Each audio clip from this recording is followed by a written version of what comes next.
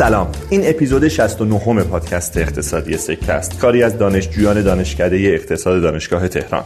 من مهدی ناجی هستم و در این اپیزود که در تیر ماه 1401 منتشر میشه با علی بندری گفتگو میکنیم. علی بندری راوی 2 پادکست درجه 1 ایرانی، چنل بی و بی پلاس. ما تا امروز در سکه از اقتصاد گفتیم و حرفای کارشناسای اقتصادی و سیاستگزارا و دستاندرکارای حوزه اقتصاد رو شنیدیم.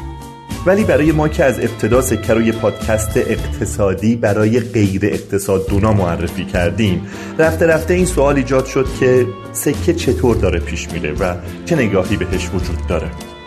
برای همین به دنبال کسی رفتیم که اقتصاد رو نه به عنوان یک رشته دانشگاهی با پیچ و خم‌های فنی، بلکه به عنوان یه علاقه و موضوعی جذاب برای یادگیری دنبال کرده باشه و از طرفی در زمینه آموزش و تولید محتوا هم حرفه‌ای باشه. و چه کسی بهتر از علی بندری. علی بندری بارها در پادکست بی پلاس سراغ کتاب‌ها و موضوعات اقتصادی مختلف رفته و از یه دیدگاه متفاوتی داستان اقتصاد رو برای ما روایت کرده. در این گفتگو اما سعی می‌کنیم به جای خلاصه کتاب بیشتر از دیدگاهش درباره اقتصاد، سکه و تولید محتوا بشنویم.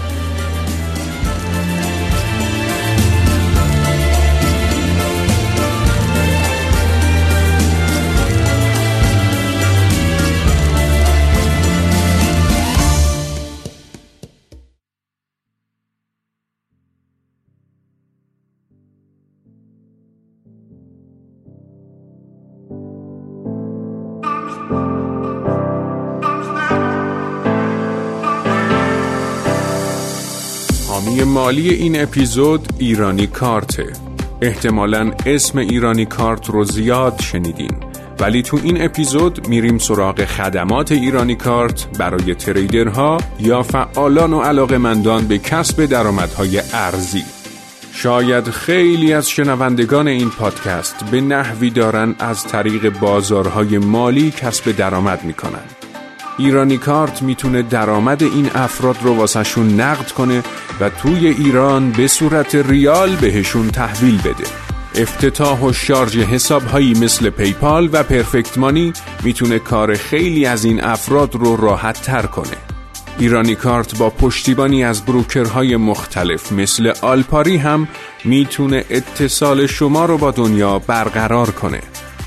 در حال حاضر خیلی از فریلنسرها هم هستند که از طریق سایت‌های مختلف و مهارت‌هایی که دارن درآمد ارزی دارن و دنبال راهی برای نقد کردن درآمدشون میگردن.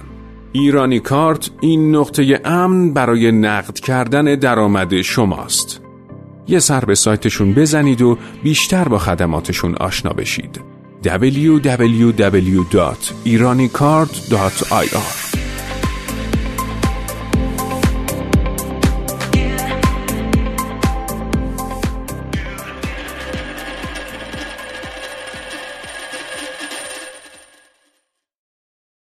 برای اینکه بحثمون وارد جدی تر بشه بذار با این سوال شروع کنم. البته اینجا قرار نیست من سوال کننده باشم، قرار هم صحبت کنیم، ولی تو توی بی پلاس خیلی وارد بحثای اقتصادی شدی و نمیدونم میتونم این حرفو بزنم یا نه. یه کمی جسارت میخواد برای کسی که اقتصاد نخونده وارد این بحث‌ها بشه.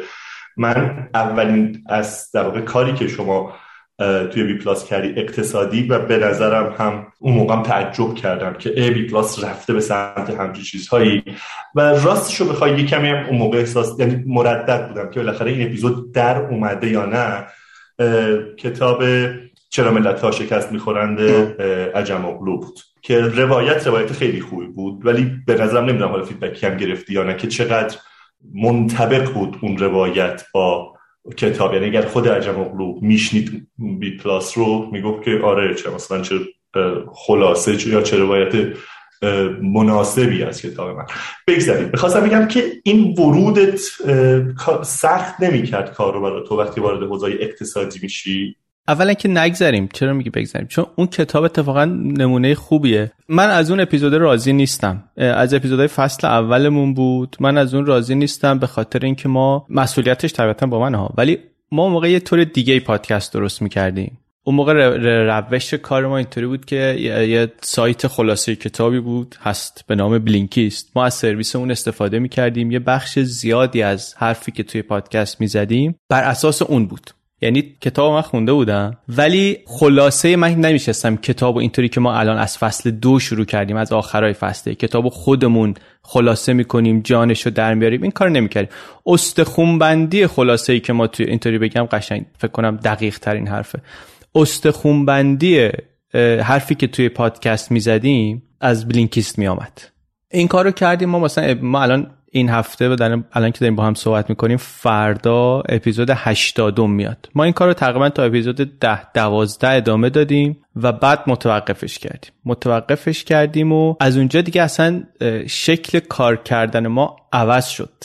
ما اینطوری شد که کتابو میخونیم، بعد همه اجزای تشکیل دهنده‌شو انگار میریزیم رو میز، بعد میگیم خب حالا این حرف نویسنده است، اینم این شکلیه که این حرفشو زده، حالا ما ببینیم این حرف رو چطوری میخوایم بزنیم.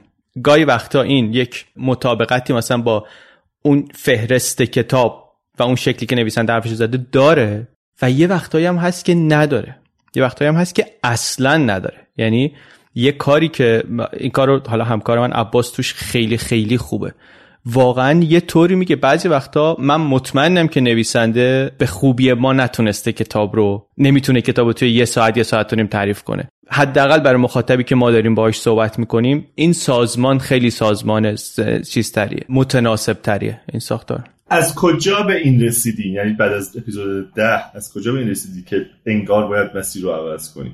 ببین من راضی نبودم دیگه. من نگاه میکردم میدیدم که خب اولا که تقریبا میتونم بگم بجز اینم نمیشد کار کرد. یعنی اون موقعی که شروع کردم من تنهایی دارم کار میکنم، یه کار پر ریسکی که هیچیش معلوم نیست که میشه یا نمیشه. تقریبا من با هر کی صحبت کردم که یه مقداری اهل کتاب بود و میفهمید و این چیزا و گفتش که این اصلا کار نشدنیه، این کاری که تو میخوای بکنی اصلا فکرش هم نکن. یه چیزی کار پر ریسکی بود، تنهایی هم بودم و اینا و تنها راهش عملا همین بود که من اینطوری یک تولید رو یه خورده بر خودم ساده کنم، سری تولید کنم. مثلا من تو اون فصل اول که 16 تا اپیزود بود مثلا من فکر کنم 6 ماه روی متنا کار کردم، 4 ماه و نیم 5 ماه. بعد در 2 هفته مثلا 10 تا اپیزود ضبط کردم، 12 تا اپیزود ضبط کردم، لابلای مثلا کار چنل بی و فلان. ولی بعد دیدم که نه این نیست. مثلا برمیگشتم حالا کتابا رو برمی‌داشتم دوباره کتابا رو نگاه می‌کردم، میگفتم خب ببین این همون کتاب چیز هست، کتابای گلدول هست که تو فصل اول گفتیم، همین کتاب چرا ملت‌ها هست، کتابای دیگه‌ای هم بود. دیدم نه اینا بعضی از کتابا حقشو ادا نکرده. علتش هم اینه که من دارم اعتماد در واقع تکیه دارم میکنم به اینکه به یه نفر دیگری که کتابو خلاصه کرده. بلینکیست هم اصلا چیزش این بود که ما نمیشینیم مثلا هر کسی کتابو خلاصه نمیکنه، یه کسی داره خلاصه میکنه که میفهمه این یه کوالیتی کنترل این کار است. حالا نمیخوام مثلا بعد اونا رو بگم، واقعا اپلیکیشن خوبی بود و من تا مدت‌های بعدم برای کار دیگه استفاده میکردم. ولی اونا هم توی یک دوره رشد عجیب غریبی افتادن، یه سرمایه جذب کردن، باید یه رشد شدیدی میکردن از نظر یوزر و اینا. هفته یا ماهی یه عدد خیلی بالایی کتاب اضافه میکردن. نمیگم چون ممکنه درست تو ذهنم نباشه، سال 2018 اگه اشتباه نکنم دیگه اونو واقعا مشخص بود که کیفیت از دست رفته، واقعا اون نبود دیگه. بلینکیست اینطوری بود که آره واسه یه کتاب خیلی خیلی ساده‌ای اوکی بود. واسه کار ما در ادامه فصل 1 و ابتدای فصل 2 بر انتخاب کتاب همچنان بلینکیست خوب بود. ما میگفتیم آقا من 300 تا کتاب میخوام بررسی کنم، این 300 تا رو من با بلینکیست بررسی میکنم، بعد میرم میخونم خلاصه میکنم. ولی بعد دیگه از نیمه فصل 2 یا حتی از هم اول فصل 2 برای انتخاب کتابم استفاده نکردیم. انتخابم دیگه خودمون دست گرفتیم. ببین من یه چیزی که اینجا میخوام بهش توجه بدم، یعنی یادم میاد اینه که خیلی وقتا واقعا من نمیتونم بفهمم که من و تیممون نمیتونیم بفهمیم که مخاطب چی میخواد و کجای کارمون گیرمون کجاست. اینه که بارها هم گفتم توی مقدماتی که برای سکه میگم، اینه که ما رو تنها نذارید خدا وکیلی. یعنی اگر که گیری داره کارمون نگید که این در نیامده یا این مشکل هست، یه جوری اینو به ما برسونین اون نکته رو. و بعضی وقتا نکاتی که میگن خیلی تعیین کننده است، خیلی به ما کمک میکنه. میخواستم ببینم که من این حسو داشتم راستش از چرا ملت‌ها شکست میخورندی که شما کار کرده بودی، که کار در نیامد راستش. و حسم این بود که شاید به خاطر اینکه تیم شما اقتصاد بلد نیست و اقتصاد این قصه رو بهش مسلط نیست و طبعا یه کمی حالا عمق این اپیزود پایین. ولی حالا به هر دلیل من کوتاهی کردم و بهت نگفتم. میخوام بگم فیدبکی هم گرفتی، حالا نه فقط برای این کتاب، برای اون 10 اپیزود اول که به این نتیجه برسید که خودت میگی که انگار ظاهرا این جنبندی خودتون بوده که باید مسیر رو عوض کنید. آره ببین نه فیدبک اینطوری نگرفتم، چون اصلا اون مخاطبی که شما داری میگی اون مخاطب فیدبک نمیده بهت، فیدبک بهت نمیده. و حالا تازه حرف چیز من اینه که فیدبک هم بده من نباید خیلی اون فیدبک رو بهش گوش بدم.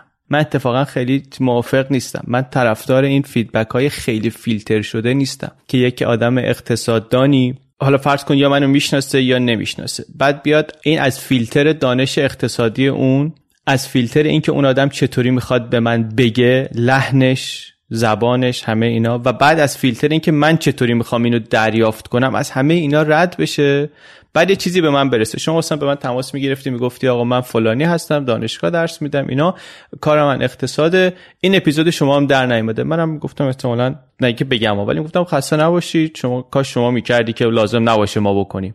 جوابی بود که نه به درد، نه مشکلی از کار شما حل میکنه، یعنی نه شما میرسیدی به اونی که دنبالش بودی، نه واقعا به درد کار من میخورد، چون من خوشحال بودم که واقعا گفتم آقا کاش شما میکردی، من لازم نبود بکنم دیگه. اینم که میگی چرا پا تو کف شما میکنی، واقعا کاش شما میکردی، یعنی کاش که اینا رو یه کسی که بهتر از من بلده و اینا بیاد یه طوری که من اقتصاد نخونده و ندونده و نادان اقتصاد ندان هم همون ندونده خوب بود ندونده به ما نخونده ندونده ها یه چیزی یه طوری بگی که ما بفهمیم، یه طوری با ما صحبت کن که چیز باشه، در حد ما باشه، ما متوجه بشیم. من مثلا وقتی محتوای انگلیسی گوش میدادم، مثلا بذار اینطوری بگم، شما میگی چرا پاکری تو کف شما که اقتصاد بگی، آقا من شوخی کردم، میدونم تکرارش نکن. آخه خوشم اومد. آخه سوال قشنگیه که شما میتونی بگی چرا پاک کردی تو کف شما اپیزود ژن بگی، چرا تاریخ داری میگی، شما مگه تاریخ میدونی چیه که تاریخ میگی، تاریخ یه روشی داره گفتنش، مگه همینطوریه هر کسی میکروفون بگه یه کتاب بخونه بیاد تعریف کنه، شما چرا دیگه چی داریم ما، موضوعات مختلف، جغرافی میگی، فلان، انسان شناسی میگی. قصه اینه که من وقتی که گوش میکردم میدیدم یه چیزی هست که فاصله میندازه بین ما و اقتصاد. یه چیزی هست که وقتی من اسم پادکست ها میذارم پادکست اقتصادی سکه، یه سری آدمایی همینجا تصمیم میگیرن که اینو هیچ وقت پلی نکنن، چون من نمیخوام پادکست اقتصادی گوش بدم. شما یه پادکست بسازی، بگم من با یه پادکستی دارم برای لغو مجازات اعدام، کمپین لغو مجازات اعدام، ما مثلا میخوایم پادکست درست کنیم. خب این پادکست رو کیا گوش میدن؟ کسایی که میخوان کمپین کنن که مجازات اعدام لغو بشه، یا کسایی که مخالفن با کمپینی که میخواد مجازات اعدام لغو بشه، یکی از اینا دیگه. ولی شما اگه یه پادکستی بسازی 4 تا ماجرایی رو توش تعریف کنی که اینا واقعا آدم مثلا در کار کرد ببینی که آقا این مجازات اعدام این بدیار رو مثلا داره، یا نه مجازات اعدام این کارکردا رو داره که من اگه نداشته باشم نمیتونم اون کارکردو بگیرم. اونو ممکنه همه گوش کنن و اتفاقا توی اون گفتگوی جمعی بزرگ انگیج بشن. ایدئالمون چیه؟ که اگه سوالای مهم داریم، گروه بزرگتری تو این گفتگوهای مهمی که برامون هست، سوالای بزرگ هست، گروه بزرگتری توش انگیج بشن، به یه خود دانسته هم انگیج بشن، با یه اندکی حداقل از آگاهی و سواد انگیج بشن، نه اینکه فقط اقتصاد دانا گوش بدن. من یه آدمی بودم درس مهندسی خونده بودم، داشتم توی ایران کار کارمندی مهندسی میکردم. بعد یه وبلاگ و وبلاگ نویسی و اینا خیلی تازه داشت جوم میگرفت. بعد حامد قدوسی وبلاگ داشت، وبلاگ یک لیوان چای داغ داشت داره.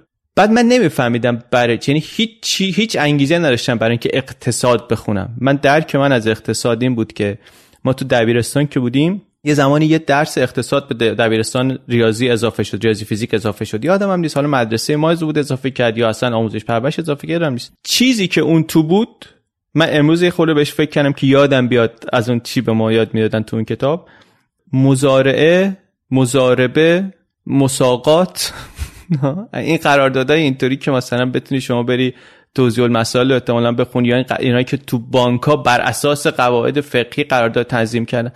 خب ما فهم کنیم اقتصاد اینه دیگه. ولی وبلاگ این آدمو میخوندم میگفتم که خب یا اقتصاد این نیست یا این آدم مثلا اشتباهی بر خورده، چون جالبه درباره چیزای جالبی مینویسه که من میفهمم و یه چیزی هم مینویسه که من میفهمم چی داره مینویسه، ولی همچنان داره میگه من دارم اینجا مسائل اقتصادی مینویسم. اگه اینه پس چرا اونطوری بود؟ این که بامزه است، این که جالبه که اینو که من میتونم بفهمم و میتونم یاد بگیرم. و بعد این واقعا جرقه اولش بود واسه من. بعد یه خورده گذشت و من مثلا شروع کردم یه خورده محتوای انگلیسی هم گوش دادن، فری اکونومیکس مثلا گوش میدیدی طرف خب اقتصاددان، واقعا اقتصاددان الکی هم نیست. لویت واقعا اقتصاددانی، شما طبیعتا بهتر میشناسی، اعتبارشو بهتر میتونی تایید کنی. بعد میدم این یه طوری حرف میزنه که من میفهمم، با اینکه میتونه یه طوری حرف بزنه که من اصلا نفهمم، ولی این یه طوری حرف نه تنها من میفهمم، میلیون ها نفر دارن گوش میدن این پادکست و صدها هزار نفر دارن این پادکست رو گوش میدن، دارن باهاش یاد میگیرن، میان جلو. و به نظر میرسه اقتصاد فقط حالا مزارع و مساقات و اینا که نیست که هیچی، فقط هم این که مثلا تورم، سیاست‌های مالی چطوری باید باشه، سیاست‌های پولی، اینا نیست. به نظرم اومد که ببین بامزه است، یه ابزار مثل این که این من دارم یه چیزی رو شناسایی میکنم، این آدمایی که میگن ما اقتصاد اینا یه طور خاصی فکر میکنن. حتی وقتی دارن درباره این صحبت میکنن که مثلا شام کجا بریم بخوریم، مثلا مسافرت چطوری بریم، درباره موزیک صحبت میکنن. بعد توی دوستای خودم دیدم اونایشون که یک اندکی سواد اقتصادی پیدا کردن در حد من، با همین اقتصاد برای عوام و این حرفا، با 4 تا فری اکونومیکس و اینا یه اندک آشنایی با مفاهیم اقتصادی پیدا کردن.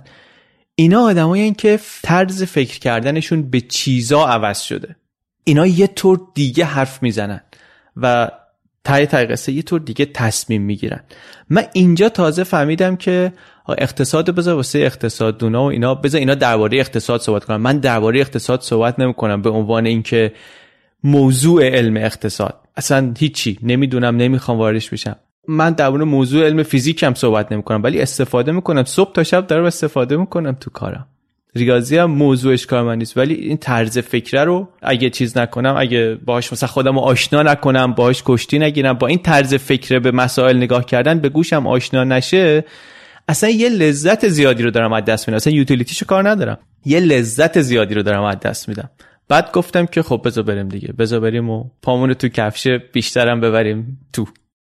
آره واقعا، یعنی حالا من دقیقاً خواستم همین رو بگم، چیزی که جاش به شدت خالیه توی اقتصاد. شاید فرصتی بشه یکم در مورد اقتصاد صحبت بکنیم بیشتر، ولی یه چیزی که به نظرم که فضای اقتصادی و فضای اقتصاددونها، حالا توی آکادمی در واقع بگیریم یا حتی توی حوزه سیاست‌گذاری، جاش خیلی خالیه. اون هنریه که تو داری و ماها نداریمش، و من اینو واقعا با گوشت و پوست و استخونم درکش میکنم، و اونم قصه تعریف کردنه. ما نمیتونیم قصه تعریف کنیم و این خیلی بده. و همه تلاش ما واقعا تو سکه اینه که وقتی که یه موضوعی رو مطرح میکنیم بتونیم قصه‌شو بگیم.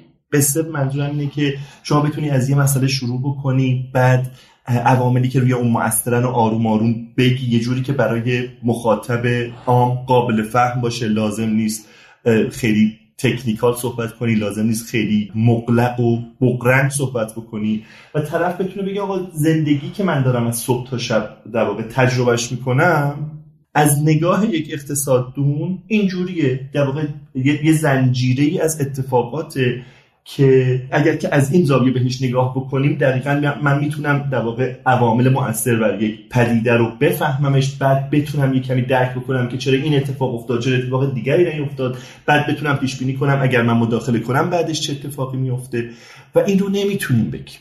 یه چیز جالب شاید برات بگم، من هم توی دانشکده لیسانس تدریس میکنم، هم ارشد هم دکتر. این که میگم واقعا اغراق نیست. به ترتیب از دکتری تا ارشد تا لیسانس تدریس ساده در واقع سخت‌تر میشه. وقتی شما می‌رسید از دکتری اینقدر همه چی تکنیکال و فنیه که راحت میری و میگی و میای و نه خیلی. تنها در واقع دغدغه‌ای که باید داشته باشی اینه که به خاطر اینکه در واقع سطحش بالاتره آپدیت باشی. یعنی چیزی نباشه که مثلا مال 10 سال پیشه، مال 20 سال پیشه، باید در واقع مطالب روز دنیا رو بگی. توی ارشد همینطور پایین‌تر میاد، ولی توی کارشناسی واقعا سخته. واقعا سخته. توی کارشناسی تو فقط باید قصه بگی. فقط باید قصه بگی، نمیتونی بری انتگرال بگیری، نمیتونی بری نمیدونم با نرم افزارهای پیچیده کار بکنی، نمیتونی مدل سازی خیلی پیچیده رو در واقع اونجا باش کار بکنی و این قصه گفتن واقعا کار سختیه. و یه جایی اینجا به نظرم ارتباط بین اقتصاددان و سیاستگزار، رابطه بین اقتصاددان و مردم هم قطع میشه و همین حالا من به وضوح شاهدش هستم که من دوستام حتی اینو چند جا گفتم، اینا فقط یه اشاره میکنم. من سر یه موضوعات ساده، سر در واقع افزایش قیمت بنزین که خب طبعا احتمالاً نظر ما رو میدونی و اینها خیلی هم صحبت کردم در موردش، یه بار یه بحث دوست ساعتی با پدر خانومم داشتم و نتونستم مجابش کنم. میدونست که من استاد دانشگاه اقتصادم، میدونست من اقتصاد بلدم، میدونست، ولی زیر بار نمیرفت. میگفت که نه مثلا آخرش به این نتیجه رسید که ببینید چیزایی که شما میگید به درد ایران نمیخوره، رفتید مثلا آمریکا یه چیزی خوندید اومدین و اینها مثلا برای کشورهای دیگه است. و من به شدت احساس عجز میکردم که ببین این منم که نمیتونم این رو قصهشو تعریف کنم و نمیتونم درست توضیحش بدم و واقعا این شکسته خیلی آزارم داد. ولی این قصه هر روز داره تکرار میشه ها، هر روز داره در تعامل و دعوای اقتصاددونها با سیاستگزارا و با مردم تکرار میشه. یکی از دوستای ما بگو یکی از دوستای ما خیلی خلاصه بگم میگفت که من پدرم میگه که شما اقتصاددونا که فقط یه کار بلدید، یه توصیه بلدید که قیمتا رو گرونش کن، قیمتا رو زیادش کن و همون میخندیدیم. ولی این خیلی یه واقعیتی که ما نتونستیم هنوز به زبون پدرمون، به زبون مادرمون، به زبون دوستمون، به زبون مردم کوچه و خیابون حرف بزنیم. و به نظرم یکی از چالش‌های جدی که توی مسیر توسعه ما داریم همینه، یعنی مادامی که این مسئله‌مون رو نتونیم حل بکنیم و نتونیم مثل امثال علی بندری قصه بگیم، نمیتونیم مسئله ای رو حل بکنیم، به خاطر اینکه زبونمون رو کسی نمیفهمه و اقتصاددون هم که خودش آچار به دست نیست، که خودش که سیاستمدار نیست، که خود من آخه یه راهی که پیشنهاد میشه اینه که باید یک اقتصاددان بره رئیس جمهور شه. یک اقتصاددان اصلا دو تا کار مجزاست. اقتصاددان قرار نیست رئیس جمهور بشه، اقتصاددان قرار نیست نماینده مجلس بشه و اتفاقا وقتی که اتفاق میفته خیلی تازه جمع میذارن تو همه چی، یعنی همه چی قیمه ها رو میریزن تو ماسا و تازه یه چیز بدی از توش در. اصلا مشکل حل نمیکنه که بیشتر هم میکنه، چون شما ته شما نمیتونی، شما اگه نتونی صحبت کنی با مردم و نتونی قانعشون کنی که راه درست اینه، نپذیرن ازت که راه درست اینه، شما در اجرای اون سیاست کار بسیار بسیار دشواری خواهی داشت. یک مجموعه‌ای داره کانال یوتیوب مجله وایر، خیلی جالبه، چون من با این که میگیم که این توانایی قصه گفتن و استوری تلینگ و اینا، این خیلی حرف محبوب و ترندی هست، ولی من خیلی دوستش ندارم، چون باز دوباره یه لیبلی زدنه که شما اینو یه اسمی روش میذاری، میگه این یه تخصص استوری تلینگ ما نداریم، بریم یه استوری تلر بیاریم و حالا یه آدمایی هم پیدا میشن یه دکونی باز میکنن، ما قصه گوییم، ما قصه گوی برند شماییم، ما قصه گوی مثلا شماییم. شما بعد آدمی مثل شما، آدم مثلا آکادمیسین میاد میگه که خب ما اینا رو میدونیم، این حرفا رو حرفای ماست، این دانش، این علم، این همه چی، حالا یه نفر رو بیاریم که اینو قصهشو بگه. خب یعنی باز از خودت تایتش سلب مسئولیت میکنی و میگی یکی دیگه بیاد این کار، در حالی که این نیست. یک سری ویدیویی داره مجله وایر، اسمش یادم نیست چیه، ولی توش میان کانسپت های مختلف، مفاهیم مختلف رو میگه بیا در 4 لول، در 5 سطح توضیح بده. میگه بیا درباره ماشین لرنینگ صحبت کن، یه نفر میاره میگه آقای مهدی ناجی بیا درباره اقتصاد کلان صحبت کن، اقتصاد کلان رو تعریف کن برای یک بچه 5 ساله، برای یک بچه 8 ساله، مرحله اول برای بچه 5 ساله، دوم بچه 8 ساله 9 ساله، یعنی اول برای مهد کودکی، بعد بچه دوم سوم دبستان، مرحله بعد برای بچه مثلا متوسطه، مرحله بعد برای بچه دیپلم، مرحله سوم دانشجوی لیسانس اقتصاد، مرحله آخر دیگه مثلا کاندیدای دکترای اقتصاد. بعد اونجاست مثلا من ادعام اینه که اونجاست که من میفهمم شما واقعا اقتصاد کلان رو فهمیدی یا نفهمیدی. من تماشا میکنم ببینم تو برای بچه 5 ساله چطوری تعریف میکنی، برای 10 ساله چطوری، برای 15 ساله، برای 20 ساله، برای اقتصاد. بعد میگم این آدم، این ماشین لرنینگ دیگه تو رگاش داره میره، این اینطوری فهمیده که میتونه بگه. اونی که نمیتونه بگه فقط قصه نیست که استوری تلینگ بلد نیست، قصه گویی بلد نیست، خیلی وقتا سواد نداشته داره پوشونده میشه با اصطلاحات و بازورد و چارت ابریویشن و این چیزایی که منو چیز میکنه، من تحت تاثیر قرار میده. من رو که نمیدونم، شما 4 تا از اینا رو میگه، من مرعوب میشم، میگم او خیلی بحث رفت بالای دیپلم، در حالی که مطلب بالای دیپلم نیست، جان مطلب بالای دیپلم نیست. شما با این اضافات بالای دیپلمش کردی، تاش میخواید به من بگی ماست باید چند باشه دیگه، نه که الان موضوع اقتصادی اینه که ماست باید چند باشه. ولی بر همین من یه خورده با این که اینو بگیم که مسئله چیزشه، یه قصه گو میخوایم و یه قصه گو باید بیاد و اینا، خیلی همدل نیستم. من یه چیزیه که همه باید یاد بگیرن که بتونن با همه صحبت کنن. من باید بتونم درباره زمینه کاری خودم با شما صحبت کنم. اگه نمیتونم، یه چیزی هست که من یه چیزی رو حتما درست نفهمیدم که نمیتونم توضیح بدم. و مزیت من وقتی که من اقتصاد ندون کتاب اقتصادی تعریف میکنم، مزیت من به شما اینه که من از ندونستنم هیچ خجالتی نمیکشم. به محض این که میرسم به یه جمله‌ای که میبینم من اینو نمیفهمم، یه بار، 2 بار، 3 بار میگم من اینو نمیفهم، من اینو نمیتونم بگم، این اصلا تو دهن من نخواهد چرخید چون من نمیفهممش. خیلی ساده. یا انقدری کشتی میگیرم با مثلا عباس که آقا اینو بیا بفهمیم واقعا چی داره میگه اینجا. اگه فهمیدم خب یه طوری که فهمیدم میگم، اگه نفهمیدم اصلا این بخش کتابو میذارم کنار، درباره این بخش کتاب من صحبت نمیکنم، چون میدونم آدم بی سواد به نظر من شاخکاش حساس تره، راحت تر میفهمه که کی داره چرت و پرت میگه، کی داره پشت 4 تا اصطلاح ندونستن خودشو داره قایم میکنه.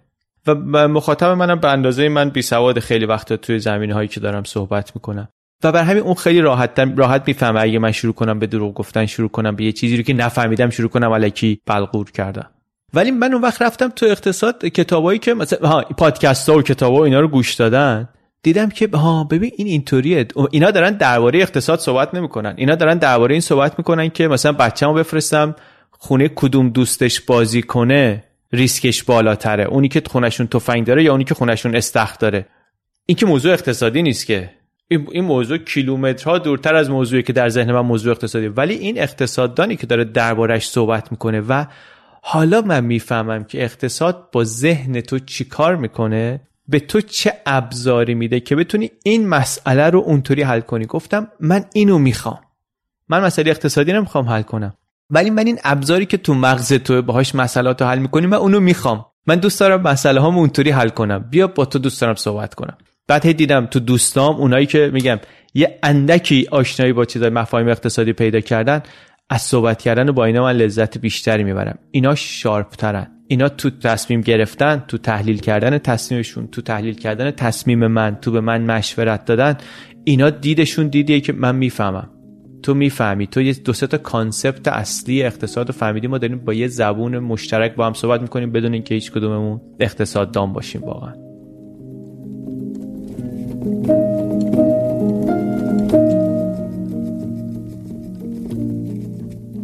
ایرانی کارت نیست. اسم ایرانی کارت رو بارها خوندیم و شنیدیم و خیلی ها این سوال رو دارن که اصلاً ایرانی کارت چیه؟ ایرانی کارت وبسایتیه که بیش از 11 سال تلاش میکنه با خدماتش ما رو به دنیا متصل کنه و اجازه نده که تحریم ها باعث محرومیت ما در استفاده از خدمات بین المللی بشه. مثلا با خدمات ایرانی کارت میتونید انواع لایسنس اوریجینال بازی ها رو تهیه کنید، اپلیکیشن ها رو بدون واسطه و مستقیما از اپ استور و گوگل پلی بگیرید، در سایت های خارجی پرداخت ارزی داشته باشید و حتی برای سفرهای خارجی از قبل بلیت کنسرت و شهر بازی بخرید. با ایرانی کارت حتی میتونید از آمازون خرید کنید و کالا رو درب منزل تحویل بگیرید یا درآمد ارزیتون رو به ریال در حسابتون دریافت کنید. ایرانی کارت حامی پادکست فارسی در تابستان 1401.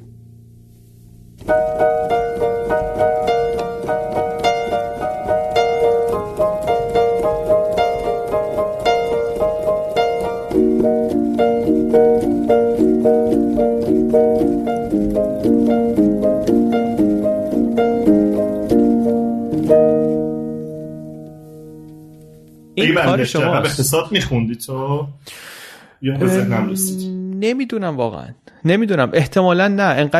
انقدر که یعنی چیزی که انقدر مثلا دوست دارم به عنوان آماتور و اینا دوست دارم، من اون حل موضوع علم اقتصاد اونقدی برام شاید نه جذابم، نه شاید میتونستم توش خوب باشم. معمولاً این چیزا از بیرون آدم براش شاید جذاب‌تره فکر میکنم. ما بعد از اون کتاب عجم اغلو اینا کتاب چیزو داشتیم، یک کتابی داشتیم بازآفرینی بازار. بله اون خیلی هم گرفت و به نظرم خیلی عجیب بود که اون کتاب گرفت. خیلی هم عجیب بود چون واقعا اون کتابی بود که برای ما هم سخت بود. از اون کتاب دیگه اونا دیگه کار بلینکیست و اصلا اون سایتایی که کتاب خلاصه میکنن دنبال کتابای اینطوری نمیرن. این از یه سردرد میاد که واقعا شما اونجا پیداش نمیکنی. اون کتاب بود، حالا کتابایی که دیگه برای اون اپیزود خیلی موفقی هم بود نیست؟ یعنی شما به ما بگو خوبم شنیده شد نه؟ ببین به نظر من اگه اون اپیزود 500 تا هم شنیده بشه معجزه با کیفیت بوده. شما تصور کن چه کتابی رو 500 نفر شنیدن به زبان فارسی درباره، یعنی چه موضوعی رو، اصلا چه کتابی رو. من هی دوست دارم از کتاب دور شم دیگه، چون کتاب یکی از مدیوم های انتقال دانش خیلی هم خوبه، خیلی هم به ما خدمت کرده در این چند صد سال گذشته، دستش درد نکنه. ولی همه چیز نیست دیگه. مخصوصا ما الان داریم میبینیم چقدر میتونیم با گوش دادن، با روش‌های دیگه، با دیدن این چیزها رو دیدی احتمالاً. این آقایی که کتاب Changing the World Order رو نوشته، ری دالیو، چی شو دیدم؟ ویدیوهای یوتیوبش رو دیدی؟ نه ایشون اقتصاددان نیست ولی خب بنیانگذار یا مدیر ارشد بریج واتر. بعد درباره چیزهای مختلفی کتاب نوشته. یک کتابی نوشته 1-2 سال پیش درباره اینکه آقا نظم دنیا داره عوض میشه. خیلی خلاصه کتاب با کتابش آشنایی، یعنی که من خیلی خلاصه بگم، فقط شنیدم. بگو به نظرم داره میگه که دنیای آینده مثل امروز نیست، خیلی با امروز فرق خواهد کرد. اگه شما الان بهت نشون بدم که بعدن چی میشه میگی واو این خیلی متفاوته با امروز. ولی اگر لنز تو یه خورده بازتر کنی، با لنز تاریخی نگاه کنی، میبینی این همون الگویی که در طول تاریخ تکرار شده. قدرت‌ها اومدن گنده شدن، ابرقدرت شدن، بعد کله شدن، بعد یکی دیگه اومده بالا. الان ما توی یکی از این پیچ‌های تاریخی هستیم که مثلا آمریکا داره میره پایین و چین میخواد بیاد بالا. دیگه خیلی خیلی خلاصه. تخصصش چیه؟ مورخه یعنی تاریخ؟ نه ایشون هج فاند منیجره. ایشون هج فاند منیجره. میگم بریج واتر یکی از گنده ترین آدم، شرکت خیلی بزرگی و آدم معروفی. حالا من عرضم ولی این نیست، عرضم اینه که این کتابیشه که داده بیرون، یه کتابیه که اومده میگه من تاریخ 500 سال گذشته رو نگاه کردم و دیدم که قبلا ایشون درباره بیزنس سایکل و اینا این حرفا رو زده بود، الان اومده اصلا این ایده سایکل رو برده خورده عمومی ترش کرده، تاریخ، نمودار، ابرقدرت فلان. این کتاب یک شکلیه که این محتواشو ارائه کرده. ایشون اومده حرفش رو توی ویدیوهای یوتیوب هم زده، نه اینطوری که مثل ما مثلا بیاد بشینه جلوی دوربین صحبت بکنه. انقدر قشنگ، انقدر زیبا، انقدر خوب این رو تحویل داره میده تصویری که شما میفهمی که این کار رو با هیچ مدیوم دیگه نمیتونسته بکنه. یه ویدیویی داره یه چیزای پایه‌ای اقتصاد توضیح میده، الان یادم نیست چیه، مثلا 30 میلیون ویو داره. خیلی آدما رو من دیدم که میگن که این بهترین محتوای آموزشیه که درباره اقتصاد در یوتیوب وجود داره، تصویری و خیلی جذاب. اینا به ما میگه که راه یاد گرفتن و انتقال دانش الان دیگه فقط کتاب نیست، خیلی راههای مختلفی هست. بعضی از آدما هستن که ویدیو رو، پادکست و شنیدنی رو، دیدنی رو خیلی بهتر مصرف میکنن تا کتاب رو. اینا تا حالا داشتن محروم میشدن از یاد گرفتن چون تمرکزشون موقع خوندن خوب نیست به خاطر یک سیمکشی تو مغزشون، یا خیلی از آدما وقت و فراغتشو ندارن ولی الان دارن. آره افراد مختلف دوا زیادی هم به این جنبندی رسیدن. یعنی نمیدونم حالا باز ویدیوهای انگریستو که نوبلیست اخیر در واقع اقتصاددانه رو دیدی در یوتیوب یا نه، اون هم رو آورده به یک جنگولک بازی هایی که واقعا بعضیاش شوخیه، بعضیاش آمیخته با انیمیشنه، یه چیزی که واقعا بذار یه جمله حال به همزن بزنم، از این کارایی میکنه که در شأن استاد دانشگاه نیست. این چیزی که من زیاد شنیدم توی این مدت وقتی که میخواستم سکه رو راه بندازم که اصلا چرا تو باید وارد این حوزه بشی تو استاد دانشگاهی اصلا و خیلی بعد از اون هم زیاد شنیدم، یا اینکه میگفتن تو اصلا این کاره نیستی، تو اصلا مجری، چرا تو باید مجری باشی، باید یه نفر دیگه باشه، تو کسی باید باشه که میهمان باشی و حالا اصلا تولید اینها. ولی میخوام بگم انگار همه یه دنیا رسیدن به یه همچین چیزی و خیلی ها این طرف و اون طرف که انگار مدیوم های دیگر رو ما برای انتقال پیاممون ناچاریم تجربه کنیم، وگرنه حرفمون پیش نمیره، وگرنه ایمپکتی نخواهیم داشت.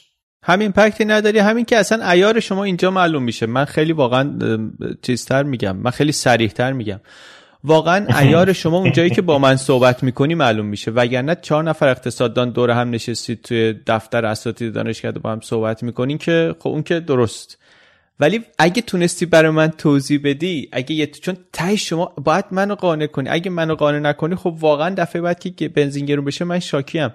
اگه منو نتونسته باشی قانع کنی و من کی قانع میشم که هیچ موضوع پیچیده اقتصادی رو قرار نیست شما به من توضیح بدی، که شما قراره خیلی ساده به من بگی که آقا چی میگن there is no free lunch، که هیچی مجانی نیست، هر وقت یه چیزی مجانی بهت دادن بدون یه جا دیگه دارن جیبتو میزنن، یکی دیگه داره پولشو میده، یکی دیگه داره از جیبت برمی‌داره، منابع محدود داریم، خواسته های نامحدود داریم. واقعا مثلا شما اینو اگه بتونی جا بندازی برای چند میلیون نفر آدم مثلا در ایران که واقعا متوجه بشن، دیگه اون سیاست گذاری که داره سیاست های پوپولیستی رو ترویج میکنه، تبلیغ میکنه، هناش رنگی نخواهد داشت، چون آدما بهش میگن که از کجا میخوای بیاری این قصه ای که شما میگی، پولش از کجا میخوای بیاری؟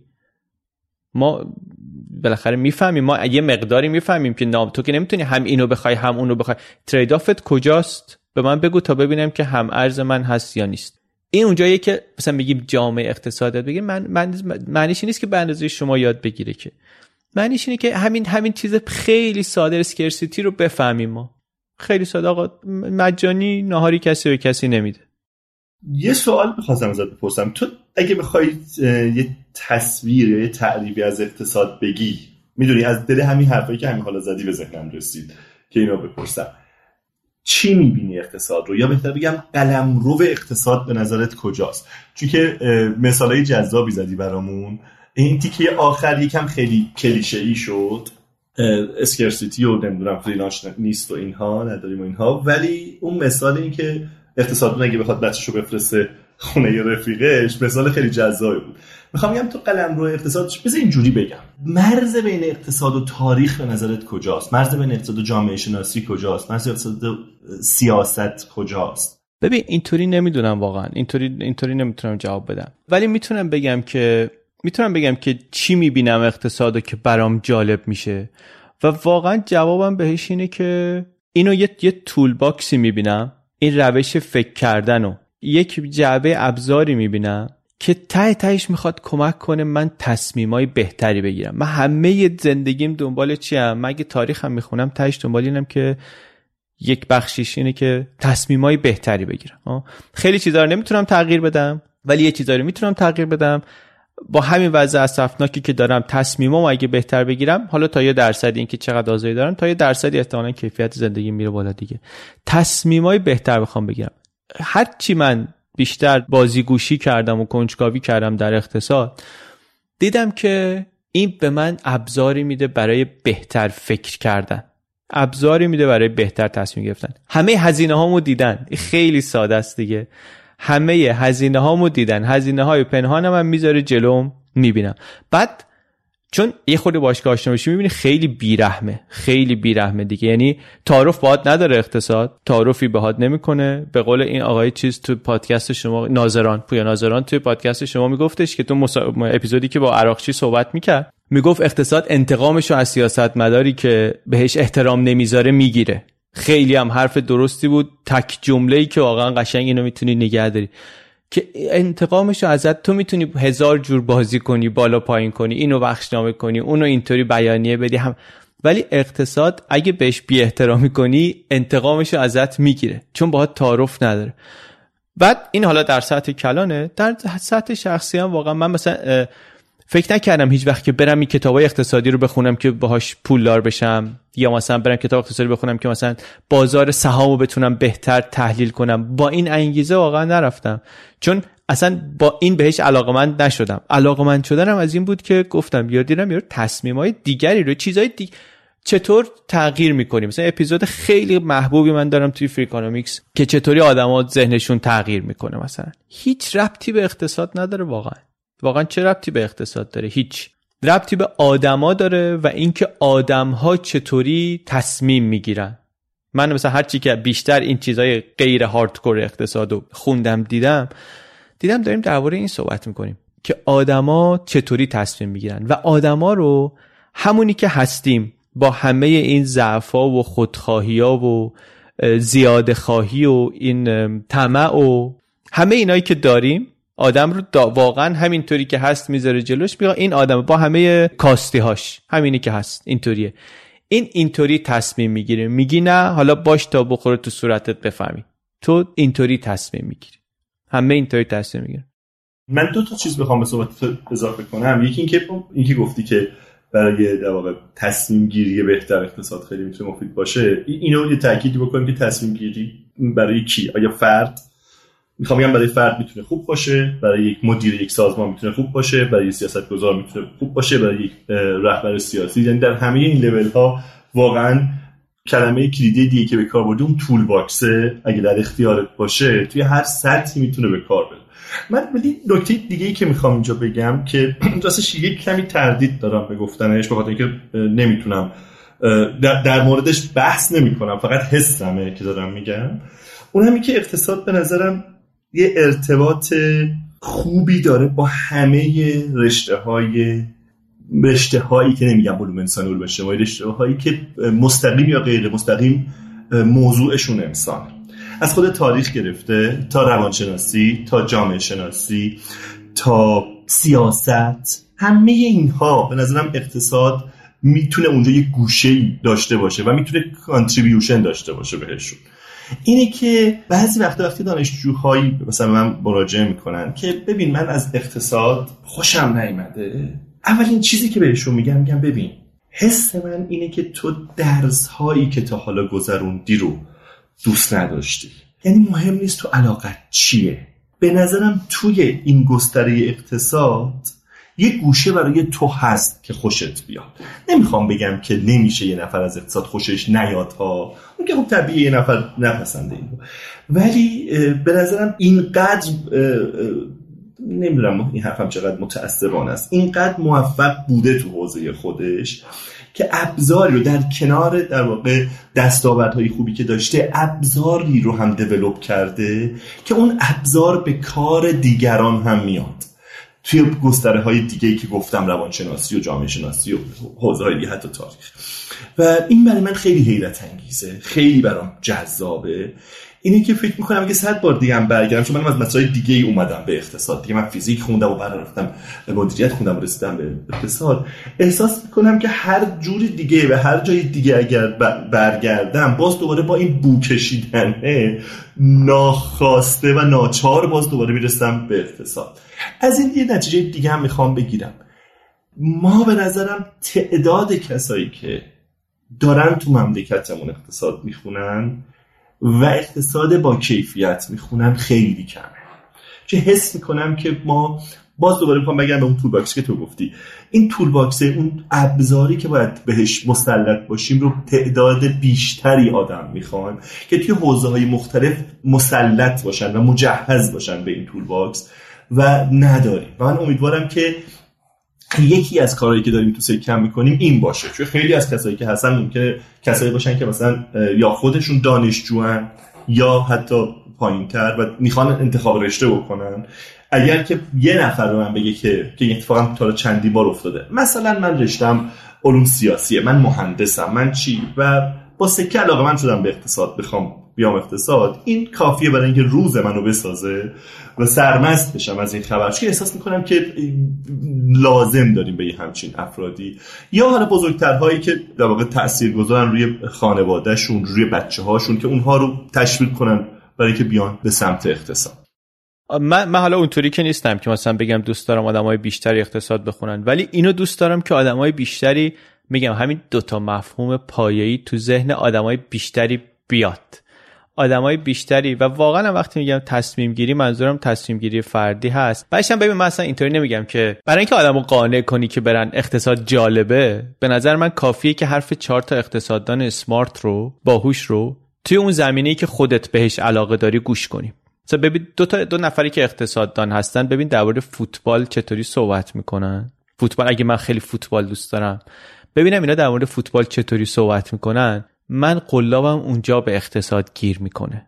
چون اونجاست که من دارم من تازه هر چی ما بگیم تول باکس و اینا، این تو گوش من نمیره. که اگه دیدم که نشستن سر میز شام و اینا دارن درباره یه موضوعی که من میفهممش، علاقه بهش دارم، قشنگ میتونن توش انگیج بشم، درباره این صحبت میکنن، ولی علت این که میتونن اینطوری حرف بزنن و اینطوری بچینن و حرفاشون جالب بشه، اون تسلطشون به تول باکس است.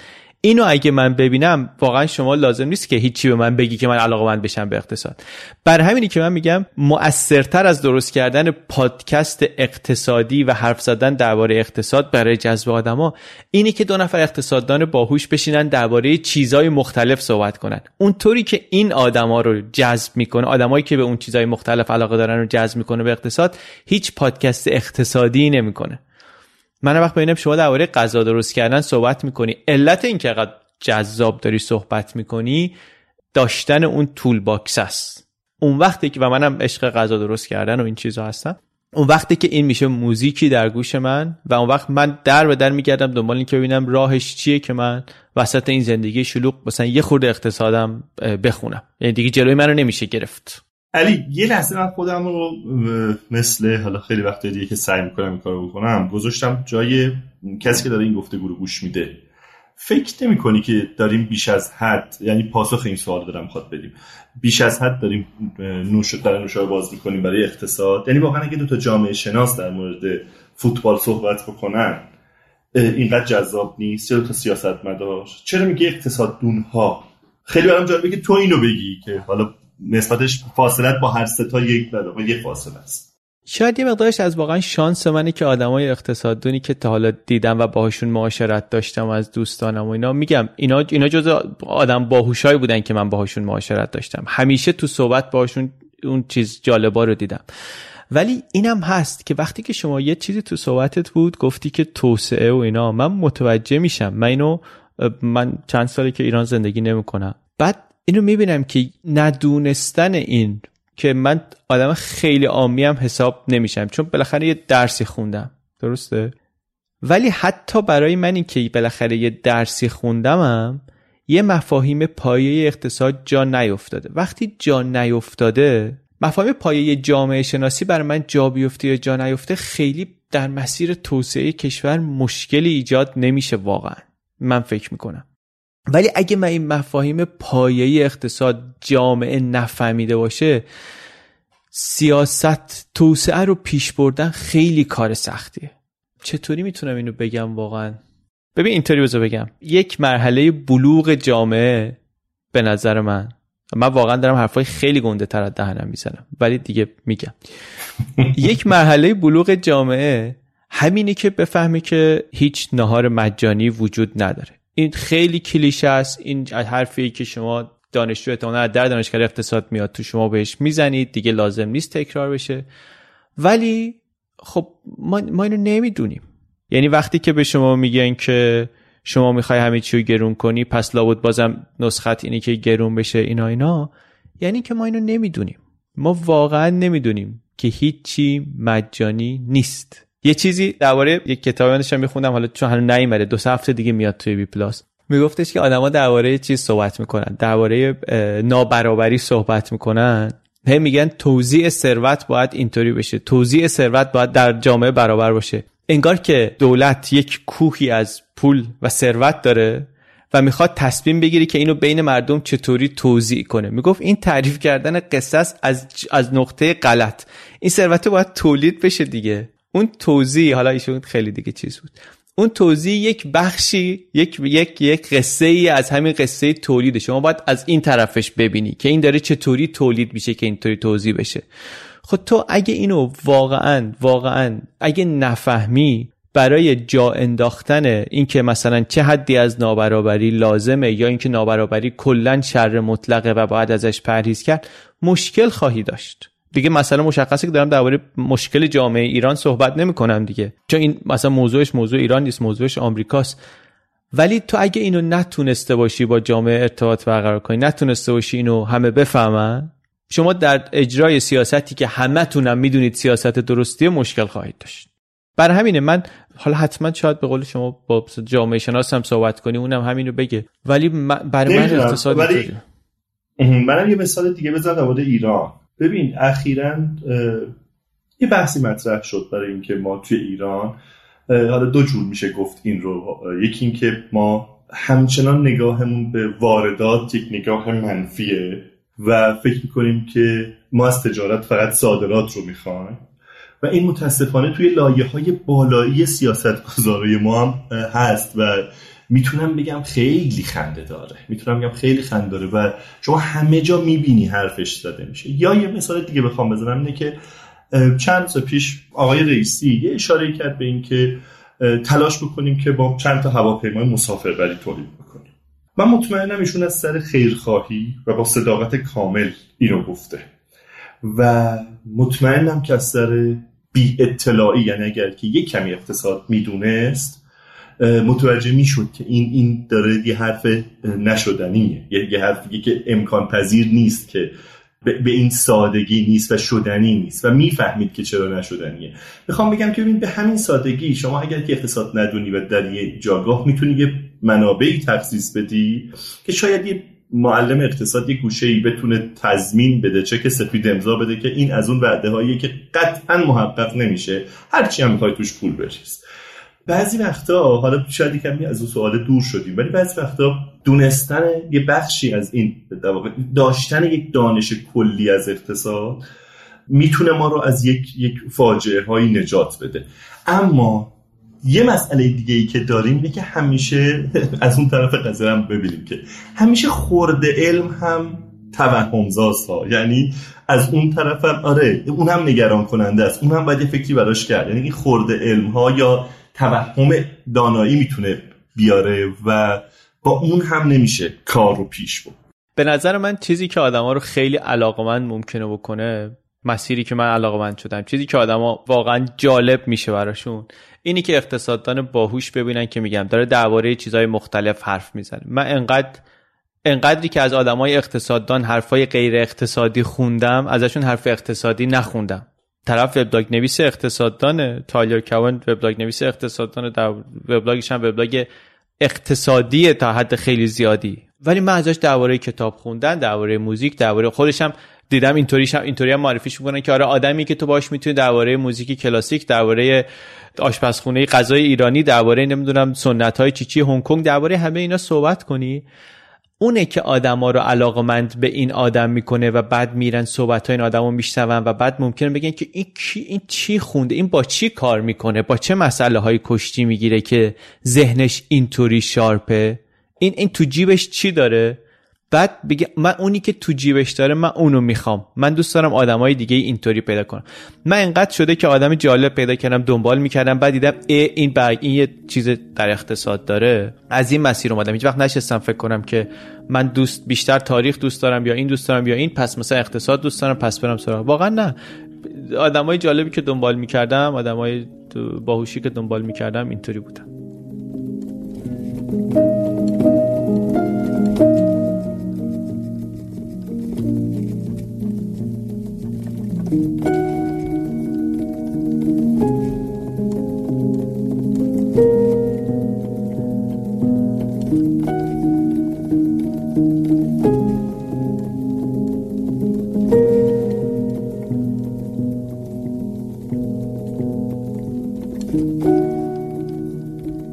هیچ کدومشون ایرانی هم بودن؟ یعنی اقتصاددون ایرانی که در مورد همه چیز بگم میشناسی؟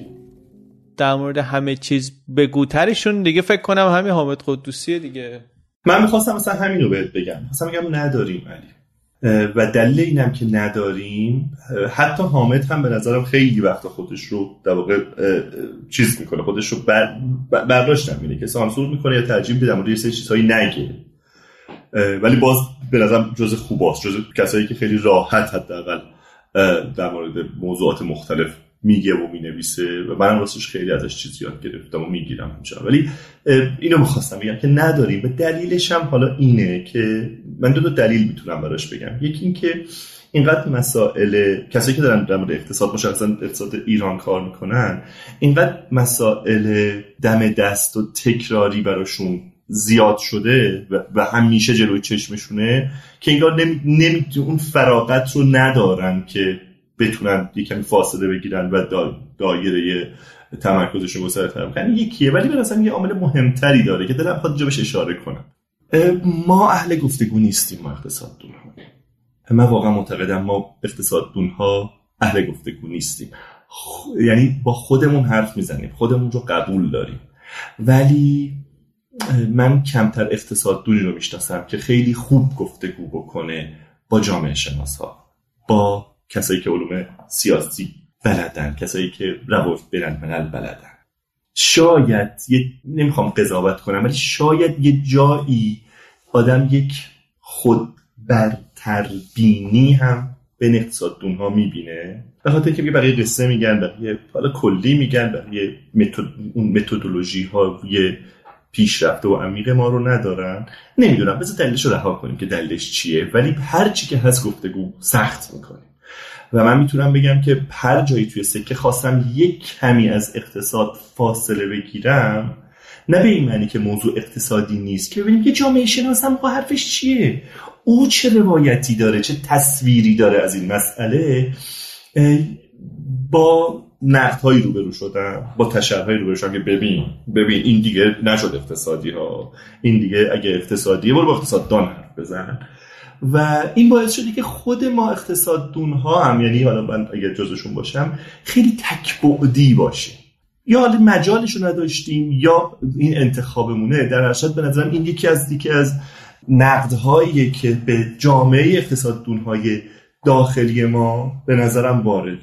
این خیلی گیر بزرگه، قطعا دارم، این خیلی گیر بزرگی هم هست و فقط هم حالا اقتصاددان‌های ایرانی نیست، این خیلی گیر بزرگه، به خاطر اینکه وقتی که من میگم از خوندن وبلاگ تایلر کوان لذت میبرم، اگه فقط مطلب اقتصادی بود بعد یه سال خسته میشدم دیگه. من که نمیخوام اقتصاد دنبال کنم، مقاله این لینک میده، این مقاله منتشر شد، اون منتشر شد، به من چه مربوطه؟ ولی این آدم رمان میخونه.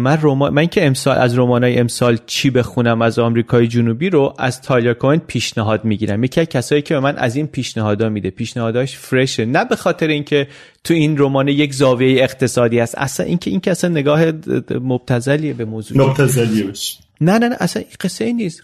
قصه اینه که من همونی که گفتم، من میفهمم این یه همچین ذهنیه. بیشترین چیزی که به نظر من آدما باید از تایلر کوان بپرسن و یاد بگیرن اینه که چطوری در این دنیای پر از اطلاعات من خودم و سیستم اطلاعات گرفتن، خوندن و شنیدنم رو مدیریت کنم. تو چه کار میکنی که این همه میخونی؟ سیستمت چیه؟ سیستم کتاب خوندنت، سیستم موزیک گوش دادنت، سفر رفتنت چیه که میتونی این همه کار بکنی؟ بعد بسیاری آدم دیگه که مثلا چیز سرشون باید از تو خلوت‌تر هم باشه، بهشون که میگه من وقت رمان خوندن ندارم، من دیگه کی رمان بخونم؟ بابا یارو ببین کجاست مثلا داره میخونه، تو یه گیری در کار شماست که احتمالاً نمیخونی دیگه، نمیرسی بخونی.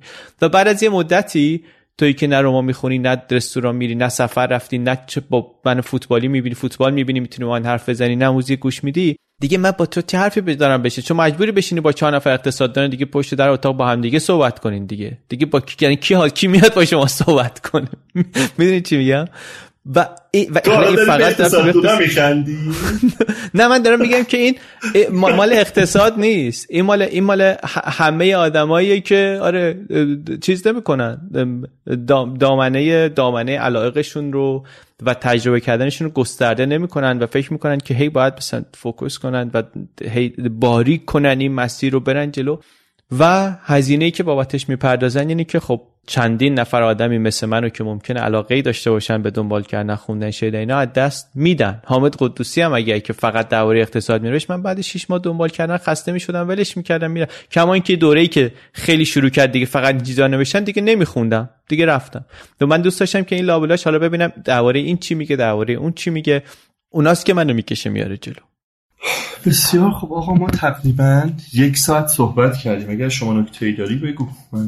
نه من متوجه میشم توی همین صحبت که شما داری میکنی، من متوجه این میشم که شما زنجیر و قفل به دست و پاتون زیاده. اسم پادکست رو گذاشتین پادکست اقتصادی سکه و الان هیئت اقتصاددانان مقیم مثلا همه اقتصاددان ها، کسایی که با شما تعامل دارن و صحبت میکنین و طرف مشورت هستن و اینها، همه باید مواظب همه این استیک هولدرها باشی که اینا چیز نشن. اینا دقیقاً از اینکه یک کسی بدونه که آره، و این اونجا خطرناک است. به نظر من این اونجا خطرناک است. من خیلی دوست دارم که مهدی ناجی پادکستی که درست میکنه اسمش پادکست اقتصادی نباشه، اسمش پادکست سکه باشه.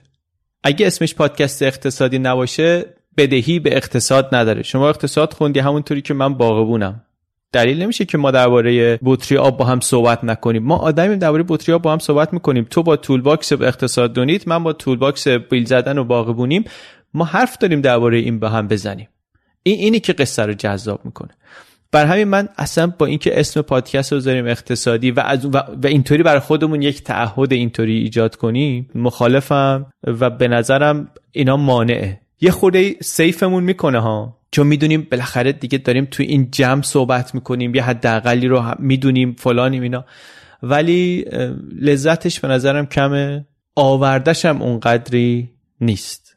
چون مادامی که شما داری با اونایی صحبت میکنی که روی پادکست اقتصادی رو دیدن و کلیک کردن اومدن تو، همونجا 95% مخاطب از دست دادی و اون مخاطبی که از دست دادی اونی هست که هم اون بیشتر به تو نیاز داره تا من دانشجوی اقتصاد، هم تو واقعا اونو بیشتر میخوای. ولی دانشجوی اقتصادی که شما تو دانشگاه داری که باهاش صحبت میکنی، که اونی که دوست داره پادکست اقتصادی مهدی، اون که بالاخره میاد گوش میده، که شما اصلا پادکست هم نذارید سخنرانی بذارید، شما رو گوش نده یکی دیگر رو گوش میده، یکم بیشتر از شما میدونه کمتر از شما میدونه. ولی اگه بتونی به منی که فکر میکنم متنفرم از اقتصاد، به من اگه بتونی یه طوری درباره موضوعات مختلف صحبت کنی که من بگم این اقتصادی یه چیزی به نظرم داره، چون من بدم میاد از اقتصاد ولی از اینی که اینا دارن میگن خوشم میاد، اگه این طور کار بکنی اون وقت میتونی مثلا واقعا به نظر من اون چیزی که ولیو هم درست میکنه برای جامعه و اینا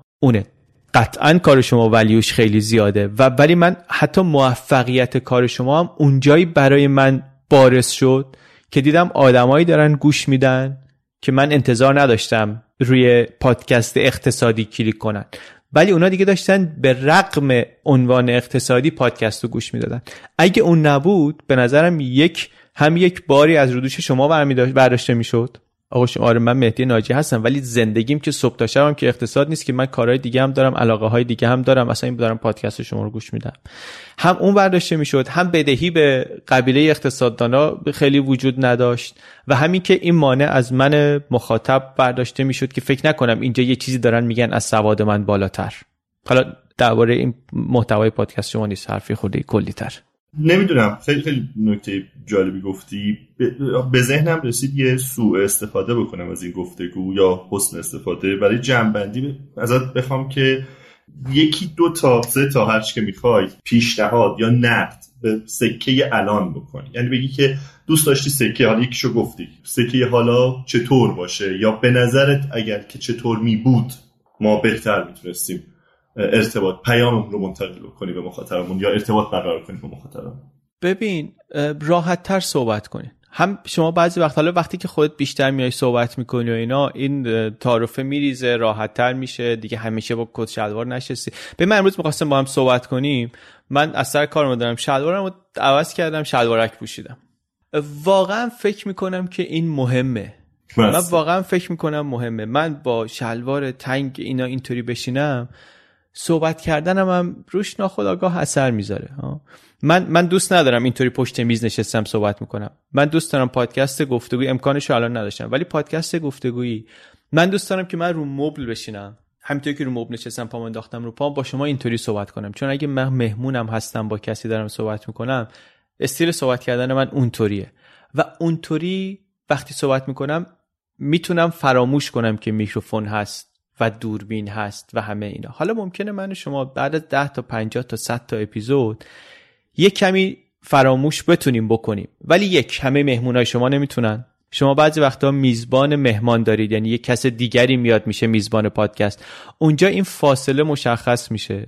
این یک مسیر غلط هم داره. آدما وقتی که اینو میشنون ممکنه برن به سمت این که یه خودمونیگری مصنوعی توی کار درست کنن که اونم زننده است و اصلا میزنه بیرون. هر مخاطب یه مقداری باهوش باشه میزنه بیرون و اصلا پس میزنه بدتر. مثل مجریای تلویزیون میشه، مثلا بخوان خودمونی باشن فلان باشن و اتفاقا خود دیگه چیز میشه، توهین‌آمیز میشه، به خاطر اینکه معلومه تو که میزبانی جلوی دوربین راحت تری وقتی هر شب جلوی دوربین بودی. تو وظیفت اینه که یه کاری کنی که منم اینجا جلوی این همه پروژکتور و فلان حرفا عرق نکنم، بتونم عادی با شما صحبت خودم باشم راحت صحبت کنم. من به نظرم من همه اون جاهایی از پادکست شما رو بیشتر دوست دارم که صحبت اینطوریه. من یه وقتایی که موضوع خیلی هم برام جذابه، وقتی که دارم گوش میکنم یهو احساس میکنم که من نمیفهمم این رادیو الان یا این پادکسته. اون لحظه‌ای که احساس میکنم رادیو، من و گسسته شدم رفتم. نه من دوست ندارم رادیو گوش بدم. رادیو که اول اینکه خب رادیو هستی، کسی دیگه رادیو هست با کیفیت صدای خیلی بهتر از شما، امکانات بهتر، دسترسی به مهمون بهتر، میتونه بهترین پول بده مهمون بیاد. شما که این کار نمیتونی بکنی که. پس من به خاطر این چیزا نمیام. شما باید حواست باشه که اون چیزی که من به خاطرش میام همین پیژامه، همین شلوارک پات، همینی که راحتی، همینی که مجبور نیستی من بگی آقای دکتر فلانی، شما خانم دکتر فلانی، شما چطور فکر میکنی، اینا همیناست. همین که توپق داری، همین که تو صحبت کردنت معلومه که اشتباه هست، چون آدمی، چون اشتباه میکنی. اینا اون چیزی که منو میشونه پای صحبت شما بعد از اینکه حالا موضوع درست و پرداخت درست و محتوا درست و اینا. یه وقتایی شما از این دور میشی و من با اینکه موضوع جالبه میرم میگم نمیتونم. رفتن آقای دکترها شروع کردن با هم دیگه صحبت کردن، ما دیپلم‌ها باید بریم. آره ولی باور کن برای اینکه به همین جام برسیم پدرمون در اومده ها. یعنی من خودم واقعا اذیت شدم تا بتونم بیارم در یه کمی چیز کنم، ولی قبول دارم که کار سختیه. خب یعنی به نظر مثلا یه فن دیگه است، یه کار دیگه است که انگار داریم تجربهش میکنیم و آره، ولی نکته تو میفهمم، نکته درستیه به جایی. من با این حرف چیز دارم دیگه، یه فن دیگه، یه کار دیگه نیست. این جزء اسکیل ستش همه باید باشه، همه باید بلد باشن، همه باید بتونن که باید بتونیم با هم دیگه راحت تر صحبت کنیم، هم شفاف تر صحبت کنیم، هم تو د پوینت تر صحبت کنیم و هم موجز. من این یه چیزی که خودم هم گرفتارم دیگه، خیلی زیاد حرف میزنم، موجزترم صحبت کنیم. خیلی چیزه، خیلی اتفاق برای من افتاده و واقعا هم حق میدم. مثلا من همیشه قبل از شروع به مهمون میگم که ببین ما مقدمه بعدن ضبط میکنیم، مقدمه هست، ما سلام و احوال پرسی کردیم و اینها، اجازه بده سریع بریم سراغ اصل مطلب. بعد حالا چند بار شده که وقتی که سوال میپرسن بعد تذکرایی هم میدیم که آقا مثلا این که این سوال خوبیه، چون دلیل نداره اینو بگی دیگه، این تشخیصش با مهمون باشه دیگه، لازم نیست بگی آره سوال خوبی پرسیدی. بعد یه اتفاق مثلا یکی دو بار اتفاق افتاده که وقتی که شروع همه اینا رو گفتیم و آماده است، وقتی گفتگو رو شروع میکنیم میگه که بسم الله الرحمن الرحیم، خیلی ممنون از این وقتی که در اختیار من قرار دادید و ببین تو دیگه اونو باز برش گردونی به یه گفتگوی چیز. یا مثلا یه جایی که من خیلی اذیت میشم، جایی که من دوست دارم که بحث راحت پیش بره و دارم مهمونو با اسم کوچیک صدا میزنم، خیلی راحت خودمونی حرف میزنم، بعد اون به من میگه بله آقای دکتر اینجوریه. بعد خب این یه جوری بی‌ادبی منه دیگه که اون داره تو رو با عنوان صدا میزنه، تو اسم کوچیک صداش میزنه. خب خجالت بکش. این چیزها هم بعضی وقتا بالانس بحث رو به هم میزنه. ولی میخوام بگم واقعا کار ساده‌ای نیست در آوردن این چیزها. البته که نیست. یه راهش اون کاریه که توی این پادکست فریکانومیکس و پادکست‌های شبیه این میکنن که شما همه اون مقدمه و حشو و زوائد همه اینا رو میریزن دور. طرفی که مثلا میره تو اون اپیزودی که میگم درباره تغییر صحبت میکنه، با استیون لویت صحبت میکنه، با مثلا فوکویاما صحبت میکنه، با نمیدونم با چند تا آدمایی که همه اسمی آدمای سنگین وزنی هستن. با اینا صحبت. من مطمئنم طرف نرفته مثلا کلا شاید از فوکویاما مثلا توی اون اپیزود 4 دقیقه حرف باشه ماکسیموم، قطعا نرفته باش 4 دقیقه صحبت کنه. اون حداقل 2 ساعت 3 ساعت صحبت، حداقل 2 ساعت مصاحبه بوده. خب ولی یه اتوریتی شما داری که آقای دکتر مهندس پروفسور که این همه صحبت کردی خانم، من اینا رو همه رو میخوام بریزم دور، خیلی هم ارزشمنده ولی من همه‌شو باید بریزم دور چون من تعریف میکنم که قصه رو چطوری میگیم. از کل صحبت شما 18 ثانیه است، چون بقیه حرفایی که تو زد 2 دقیقه زدی من اصلا وایس اوور میام رو صدای تو میگم که مهندس اینو گفت، چون تو خیلی کند گفتی. این چیزیه که واقعا باید دست من و شما باشه. چی باید بگیم؟ ما باید تو قصه بگیم. شما چی گوش میدی؟ اگه این برات مهمه به من مثال بزن، بگو که پادکست مصاحبه یا اصلا گفتگوی خوب چی گوش دادی، چی گوش میدی، چی دوسته، چی الگوه برات، مثل چی خوبه؟ من تنها چیزایی که گوش دادم غیر از حالا خیلی قبل از اینکه حالا درگیر پادکست بشم همین فریکانومیکس بود و ایکان تاک. غیر از این دوتا من چیز خارج از این دوتا چیزی گوش ندادم.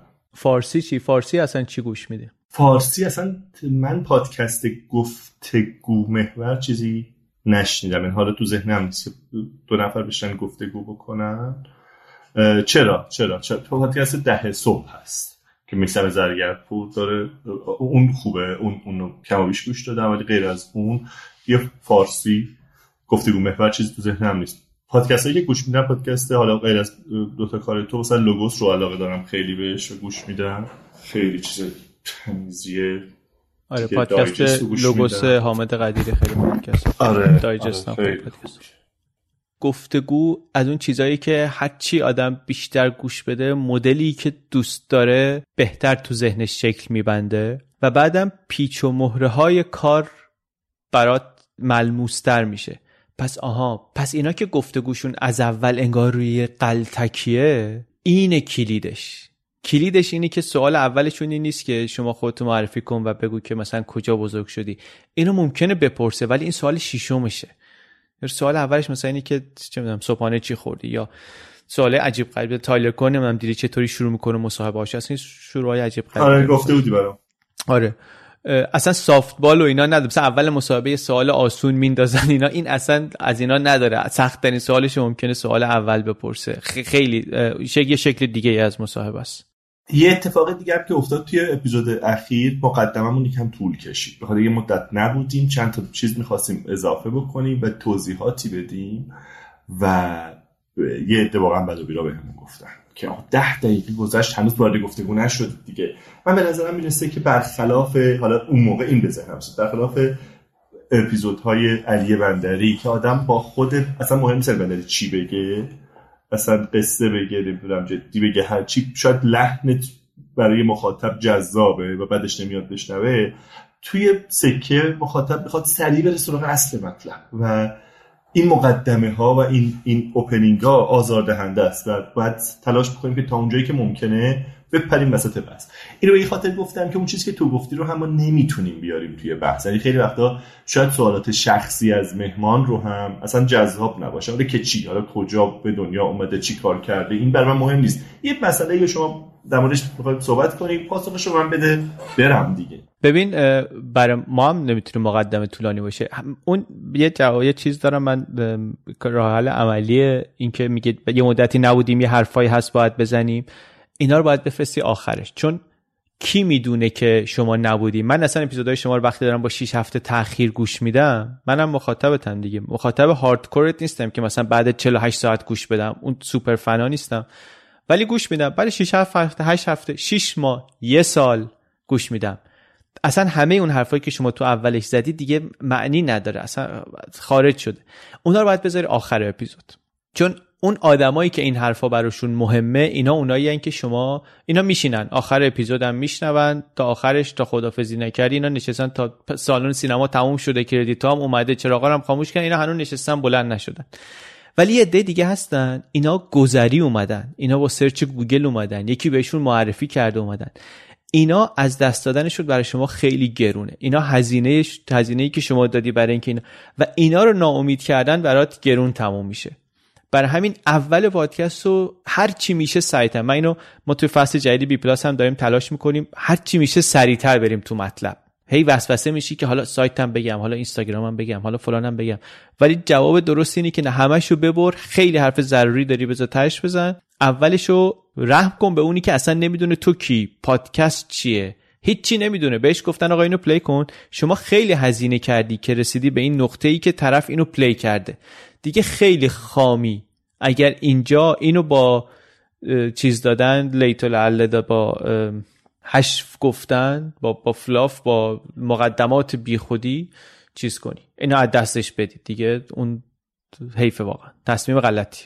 حالا خیلی وارد خیلی این جزئیات نشیم، من خیلی حالا لذت میبرم و نیاز دارم به این توصیه ها، ولی شاید برای مخاطبا زائد باشه. من اگه نکته دیگه هست بگو. نه، من خوشحال شدم که با هم صحبت کردیم، بهم خوش گذشت. همین که چیزه خوبه که به این فکر کنیم که چرا ما جرأت میکنیم پامونو بکنیم تو کفش همه، و بقیه هم دوست دارم تشویق کنم که واقعا پاشونو بکنن تو کفش هم دیگه. واقعا اصلا حتی اخلاق قشنگ شد، چون اصطلاح انگلیسیش هم همینه، واقعا باید خودتو پاتو بکنین تو کفش بقیه که بتونی بفهمی چی و چیه. همه بکنین، شما هم پادکست تاریخی هم درست کنین، قشنگی از همینجا میاد. آره.